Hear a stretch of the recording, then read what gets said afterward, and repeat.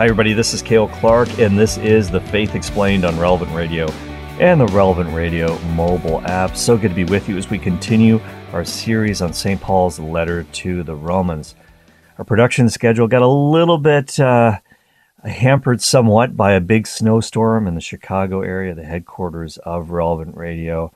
Kind of played havoc with our schedule, but we are back on track now as we get into Romans chapter 9. Let's pick it up where St. Paul is writing in Romans 9, starting with verse 6.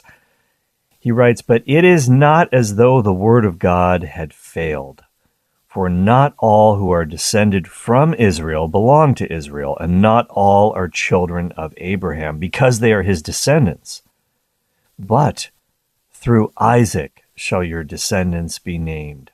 This means that it is not the children of the flesh who are the children of God, but the children of the promise are reckoned as descendants. For this is what the promise said, "About this time I will return, and Sarah shall have a son." And not only so, but also when Rebekah had conceived children by one man, our forefather Isaac, though they were not yet born and had done nothing either good or bad, in order that God's purpose of election might continue, not because of works, but because of his call, she was told, "The elder will serve the younger." As it is written, "Jacob I loved, but Esau I hated." Okay, let's stop there. Now, does this mean that God actually hated Esau with a passion? I don't think so. We'll get into that in just a little bit, what this really means. It's an important question. So the big question here for St. Paul is essentially this. Did God fail? Did God fail? Because the situation in Paul's day in the first century is very similar to the situation in our own day, in which the majority of Jews, the majority of Israelites, did not accept Jesus as the Messiah. Now, some did, many did, in fact, thousands did in the early church period, and this is not often well known. But the early church is a mix of Jew and Gentile, but still, even in Paul's day, not everybody accepted this message, and Paul is extremely hurt by this as a rabbi himself, who has come to see that Jesus is the Jewish Messiah and also the Messiah of the whole world. But did God fail somehow in his promises to Israel? Absolutely not. And one of the things that Paul is showing here in this passage is that even in the Old Testament, God never promised that every individual Israelite would be saved, would make it to heaven. There was always what was called a faithful remnant. Now, this is all throughout the Old Testament. You'll see a remnant of faithful ones, even within Israel at certain times. And maybe it looked like most of them had, or maybe the majority of them had not remained faithful to God. There was always a faithful remnant. And Paul's going to talk about this a little bit later in chapter 9. But here's the thing, too. God is also free. He is sovereign. And he can bring other people into his people, if that makes any sense. He can bring Gentiles into the new Israel, the church, so that there is Jew and Gentile worshiping together. And in fact, this is exactly what God has also promised would happen in the Old Covenant time. So what Paul is going to do here in these verses that we just read, I'm going to explain them. He's going to make an absolutely brilliant rabbinical argument, as usual. Rabbi Saul, who became Paul, is an incredibly gifted mind and scholar of Scripture. So he's going to talk about two sets of brothers to bring out, to sort of in flesh, if you will, what he's trying to say here. And the bottom line is this, that God never fails. He always keeps his promises, and he is consistent in the way that he acts in the Old Covenant and also in the New. There are not two different gods operating here, folks. And it was a heresy in the early church. There were some noted heretics like Marcion who said that, well, the Old Covenant God, the Old Testament God, is a different God from the God of Jesus Christ.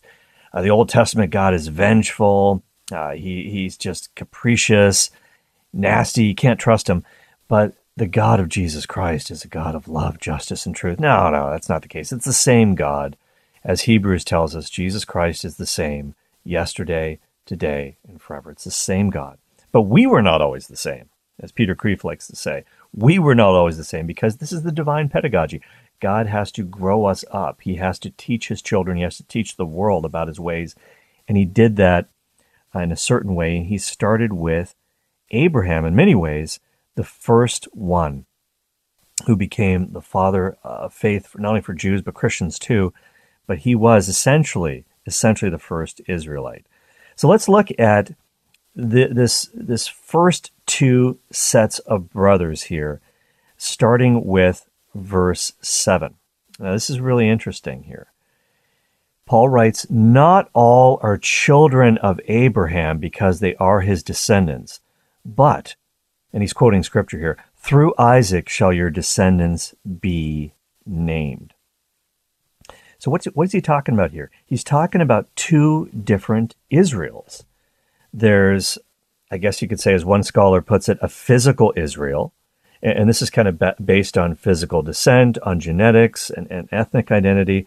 But then there is a quote-unquote spiritual Israel. Now, what does St. Paul mean by the spiritual Israel? Not all who are descended from Israel belong to Israel.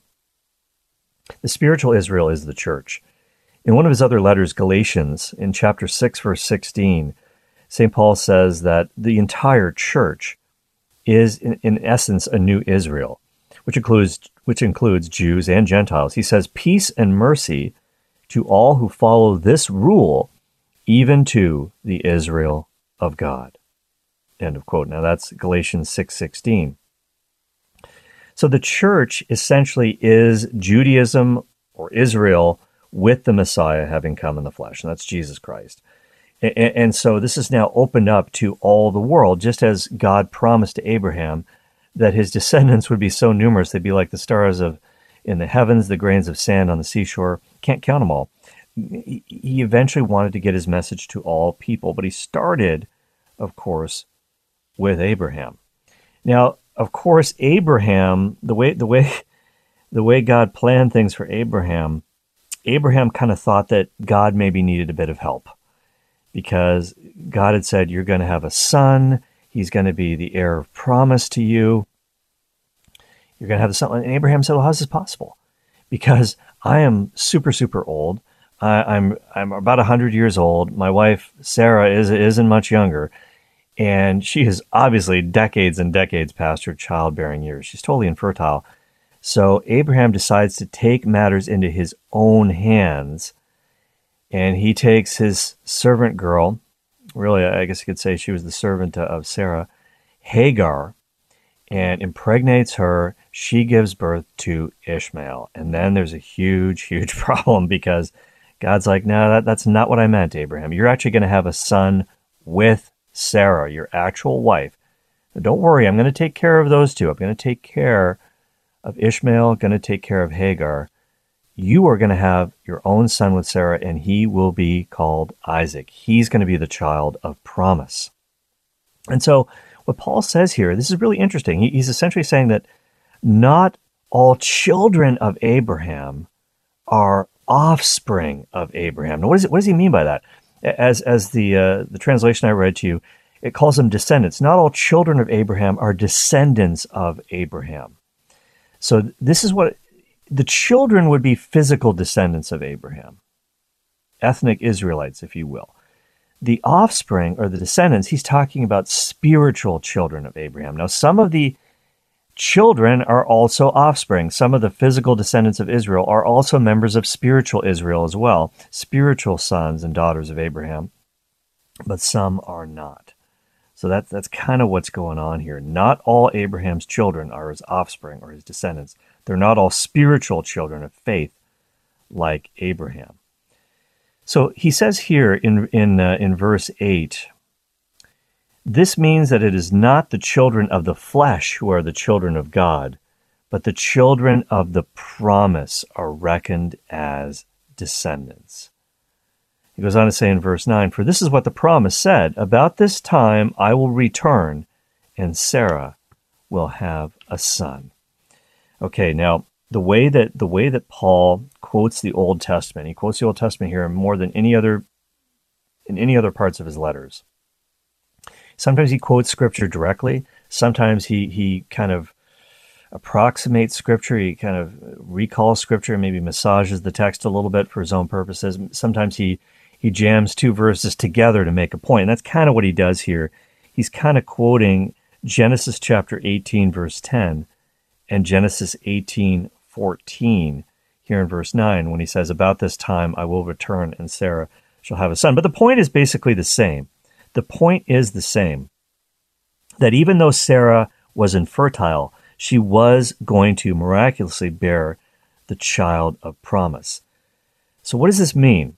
It means that you can't claim simple membership in the people of God ethnically, through descent, through parents, grandparents, whatever.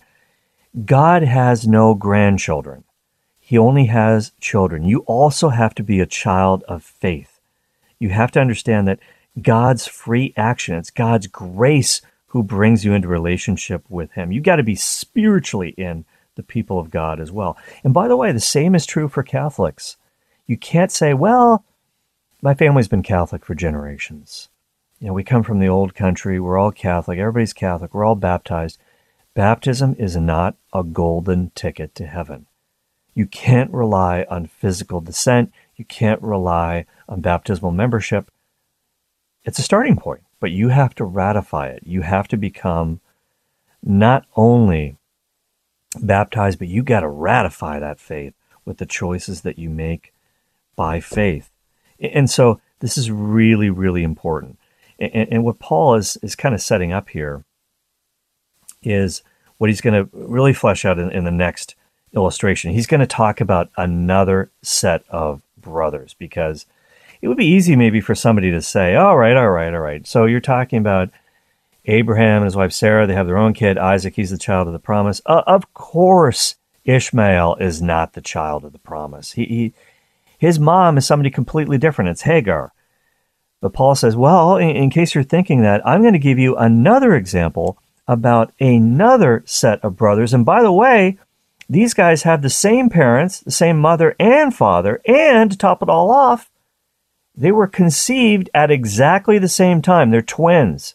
Let's see what he says here. Let's look at verse 10.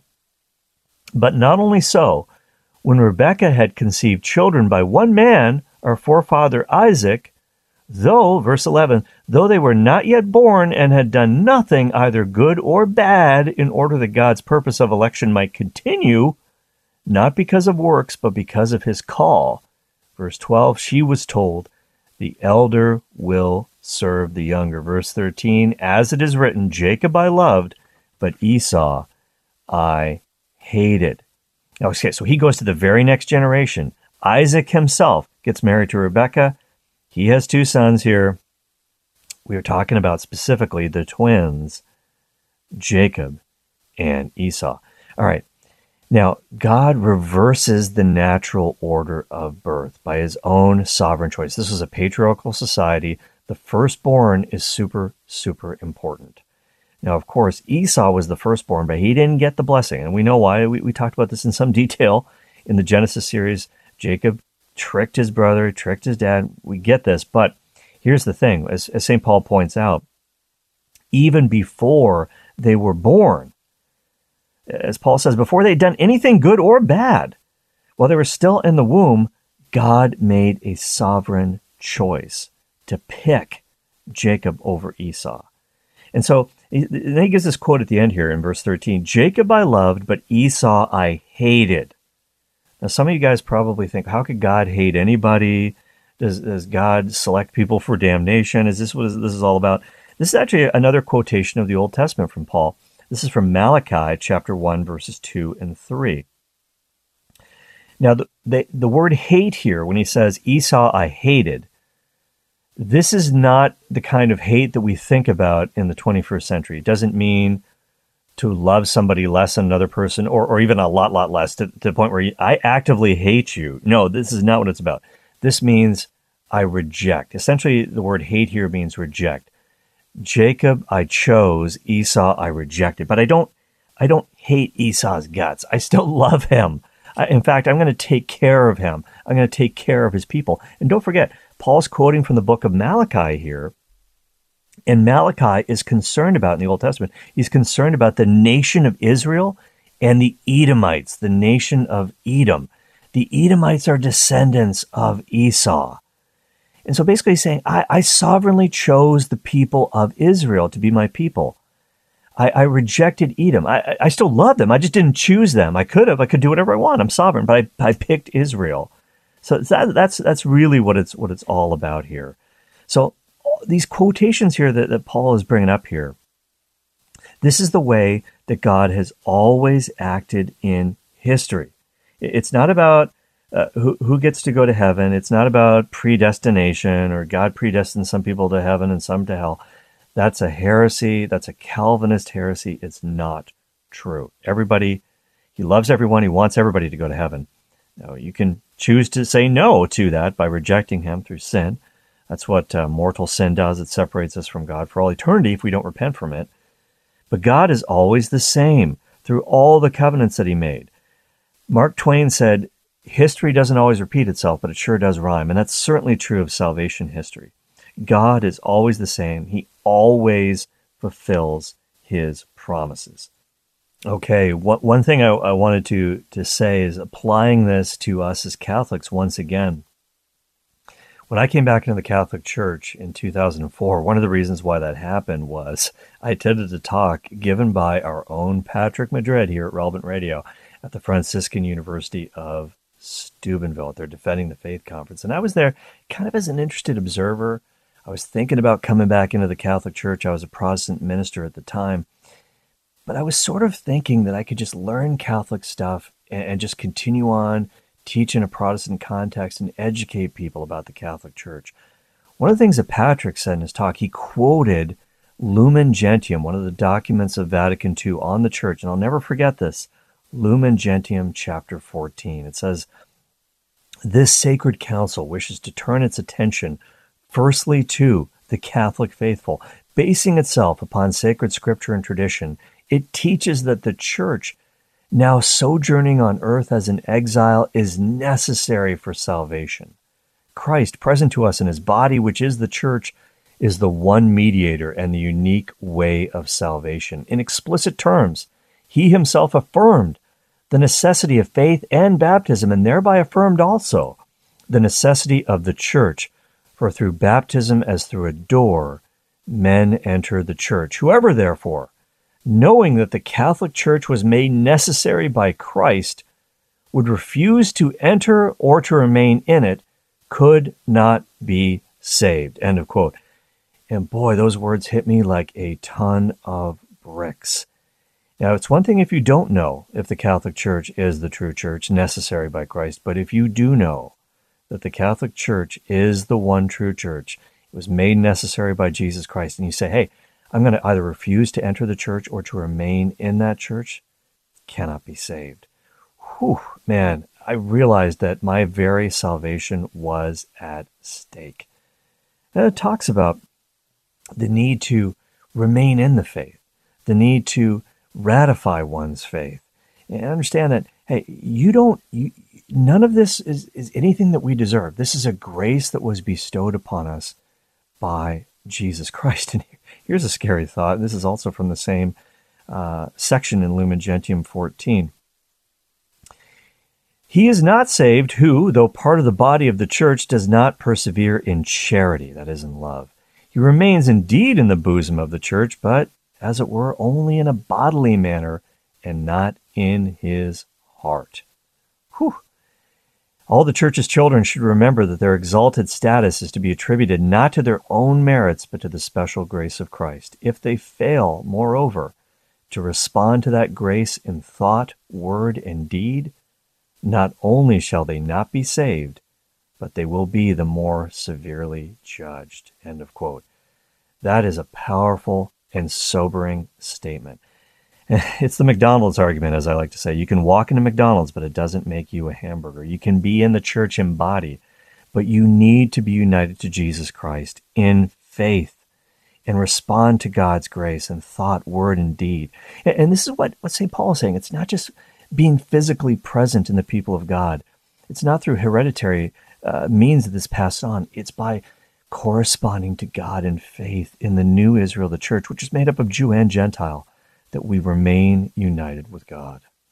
More on this in the next episode of Romans. We'll continue our journey through Romans chapter 9. But right now, it's time to open up the Faith Explained Q&A mailbag. Okay, as we open up our Faith Explained Q&A mailbag, I want to remind you once again, you can find me on the X.com app, formerly known as Twitter. My handle is at Cale Clark, C-A-L-E, Clark with an E. You can send me a message there or email me. The address is faith@relevantradio.com, faith@relevantradio.com. And today's message does come to me through email. It's from Derek, writing in Texas. And he says this: Hello, Cale. I have a question about some things I have been reading on X. Speaking of the X app. Question about some things I've been reading about X about the Jewish people. I keep reading passages from a book called the Talmud that are absolutely horrible. Do all Jews follow this book? I know Messianic Jews have accepted Jesus and are essentially Protestant, but do the rest follow that book, or is it just a specific sect? I know we should always love everyone, and I am by no means perfect, but some of the passages I've read are extremely hard to turn the other cheek to. Do we just let God handle it and love everyone? Thanks for everything, Cale. Love your show a lot. Best regards, Derek. Thank you so much, Derek, for writing in. I really appreciate the email. And I'm gonna try to read your mind here because I don't have full information. And if I've misunderstood you, feel free to send me another email just to clarify what you're talking about here. First of all, I would say, yeah, great idea. Love everyone. That's what God commands. Absolutely, we have to love everyone. Love all, serve all. It's kind of like the Hard Rock Cafe gospel. It's so true. But your question is specifically about the Talmud. You say you keep reading things in the Talmud that are horrible. I'm assuming that what you mean by that is what the Talmud says about Jesus. Now, I could be wrong, and if I am wrong about that, disabuse me of that notion. If you have other questions, send me an email. So I do want to talk about what the Talmud says about Jesus. And it's really interesting, actually, and we'll get into this. And as we've been talking about on the Faith Explained, especially in our Romans series, many Jews did believe in Jesus as Messiah, but many did not. And those that did not had some pretty intense polemics about the early Christians and about Jesus. Some of this got into the Talmud. So I think this will probably have to wind up being a two-part Q&A. I think part one today, I want to explain to people what the Talmud actually is. And then secondly, we probably won't be able to get into this till the next session. I want to say what the Talmud teaches about Jesus, because you need to know this as well. So what is the Talmud, first of all? It's very interesting. There are a lot of similarities between Israel and the church in that Scripture and tradition were both really, really important. Now, of course, the Hebrew Scriptures, there's the Torah, the 5 books of Moses, the writings of the prophets, the other writings, the Psalms. These are the scriptures that Jesus was using to explain what the Bible was teaching about himself. Now, of course, the New Testament wasn't written yet. On the road to Emmaus, after the resurrection, Jesus is explaining to the 2 disciples on the road what the scriptures say about him, and their hearts are on fire. Now, this is the set of Hebrew scriptures that he's dealing with there. But there is also something else. There was sacred tradition, if you will, amongst the Israelites, and this was known as the oral Torah. And these are the sort of oral teachings that were passed on by word of mouth that everybody else was expected to know along with the scriptures. Well, how do you find these traditions? Most of them eventually got written down in the Talmud. And here's how it all kind of took place. Well, when the temple was destroyed, when the temple in Jerusalem was destroyed in the year 70 AD in this great war with the Romans, and I talk about this a lot, but I can't tell you how devastating this was for the Jews when this took place. And this was something that was predicted by Jesus that would happen. It was a great, great national tragedy for the Jews.